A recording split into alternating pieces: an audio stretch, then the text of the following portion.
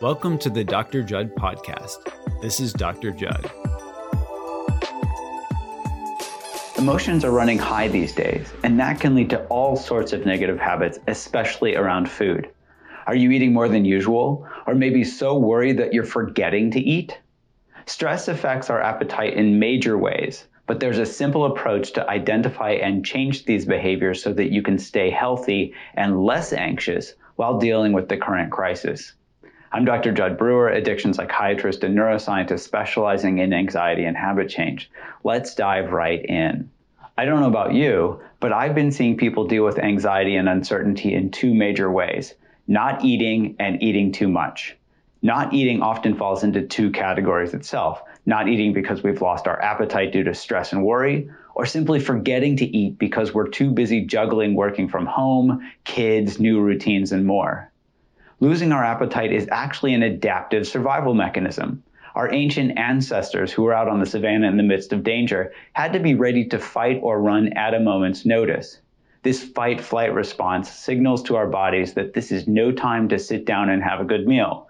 Instead, our body shunts blood from our digestive tract and into our muscles. With that redistribution of blood, we can do what we need to do to survive, so that we're alive in the future to have another meal. Forgetting to eat can come from a stress response as well. We're so focused on what we're doing or stressed about what we have to get done that we forget to eat or don't give ourselves a break to get some food. When we're stressed, our thinking brain isn't working well, and we don't see that taking 5 minutes to eat something is actually going to help us function now and keep our energy levels stable throughout the day. I'm guessing most of us can relate to this. Now, let's talk about eating too much. Because food can trigger dopamine release in your brain, it's pretty easy to get in the habit of eating as a coping mechanism for high levels of stress or anxiety. Feel bad, eat something, feel better. Trigger, behavior, reward. These are the 3 steps that create a habit through our brain's built-in reward-based learning system. I'll give you the example of a clinic patient of mine who was referred to me for help with his generalized anxiety disorder. On his first visit, we mapped out some of his anxiety habit loops. One example is when he'd drive on the highway. He would have fearful thoughts of getting in a car accident. Those thoughts would trigger the behavior of not driving on the highway. His reward was avoiding those unpleasant thoughts, but at the cost of no longer being able to drive on the highway, severely restricting his ability to go places. Now that he understood the trigger behavior reward structure of habits, I sent him home to map out more of his anxiety habit loops. At our next appointment 2 weeks later, he excitedly told me that he had lost 14 pounds. I was confused at first. While he was very overweight, we had planned to focus on his anxiety and after that address his overeating. He explained that he'd mapped out his anxiety habit loops and realized that anxiety would trigger stress eating. He could now see clearly that stress eating only temporarily distracted him from the anxiety, and in fact added to his worries because his obesity was causing health problems for him like high blood pressure. So he stopped stress eating because he knew it wasn't helping his anxiety at all, and in fact it was making it worse. This is a great example of what my lab has been studying, using awareness to help people map out their habit loops around smoking, anxiety, and even overeating, and using that same awareness to help them hack their brain's reward system. When we see really clearly that a behavior isn't rewarding, we become disenchanted with doing it in the future.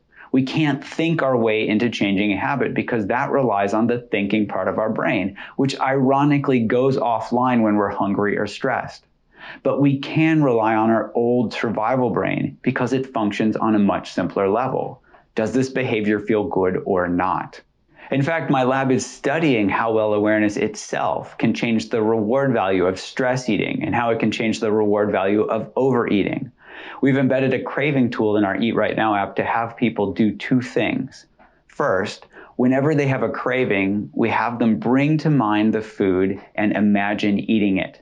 This brings forward the reward value that's stored in their brain, how rewarding that behavior is right now.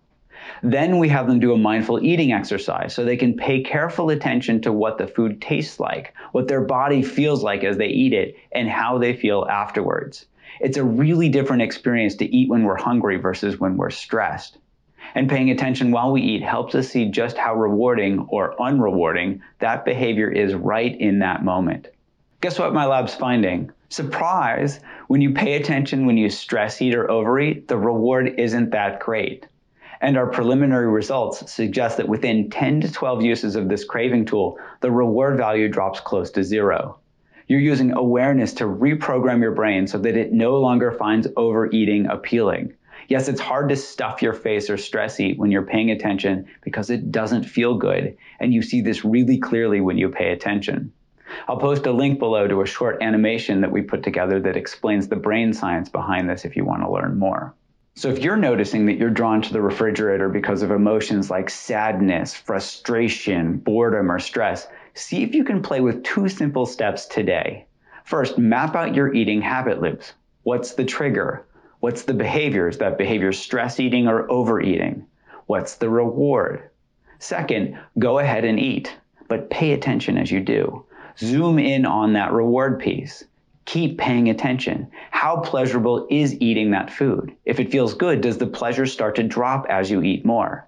Can you tap into your brain's reward system to stop when you're full? One person in our Eat Right Now program wrote the following: I decided to get a snack because I was tired. Even thinking about the reason for that craving is so much more than what normally happens automatically. But much better, I enjoyed 4 M&Ms. Yes, 4. And I was fine. I never, ever was able to leave an open bag of M&Ms in my drawer my complete life before. And how is my clinic patient done? I've been treating him for about 6 months now. He's lost close to 100 pounds and his blood pressure has gone back to normal. And no kidding, not only can he drive on the highway, he's now an Uber driver. Let's end with a page from the book my wife and I have been reading together at night called The Boy, the Mole, the Fox, and the Horse. But today, I'm going to warn you, the mole is demonstrating how stress eating habits get set up, so don't follow his example. Do you have a favorite saying? Asked the boy. Yes, said the mole. What is it? If at first you don't succeed, have some cake. I see. Does it work? Asked the boy. Every time. So today, see if you can identify and nip in the bud any unhealthy eating habits that you might be developing or reinforcing. Not that it's easy, but it is simple. It needs one simple ingredient: awareness. Onward, together. I hope you enjoyed this episode. Please don't forget to subscribe to receive future episodes, and please share this with friends or loved ones who might find the content helpful. To learn more about mindfulness and habit change, visit drjudd.com. See you next time.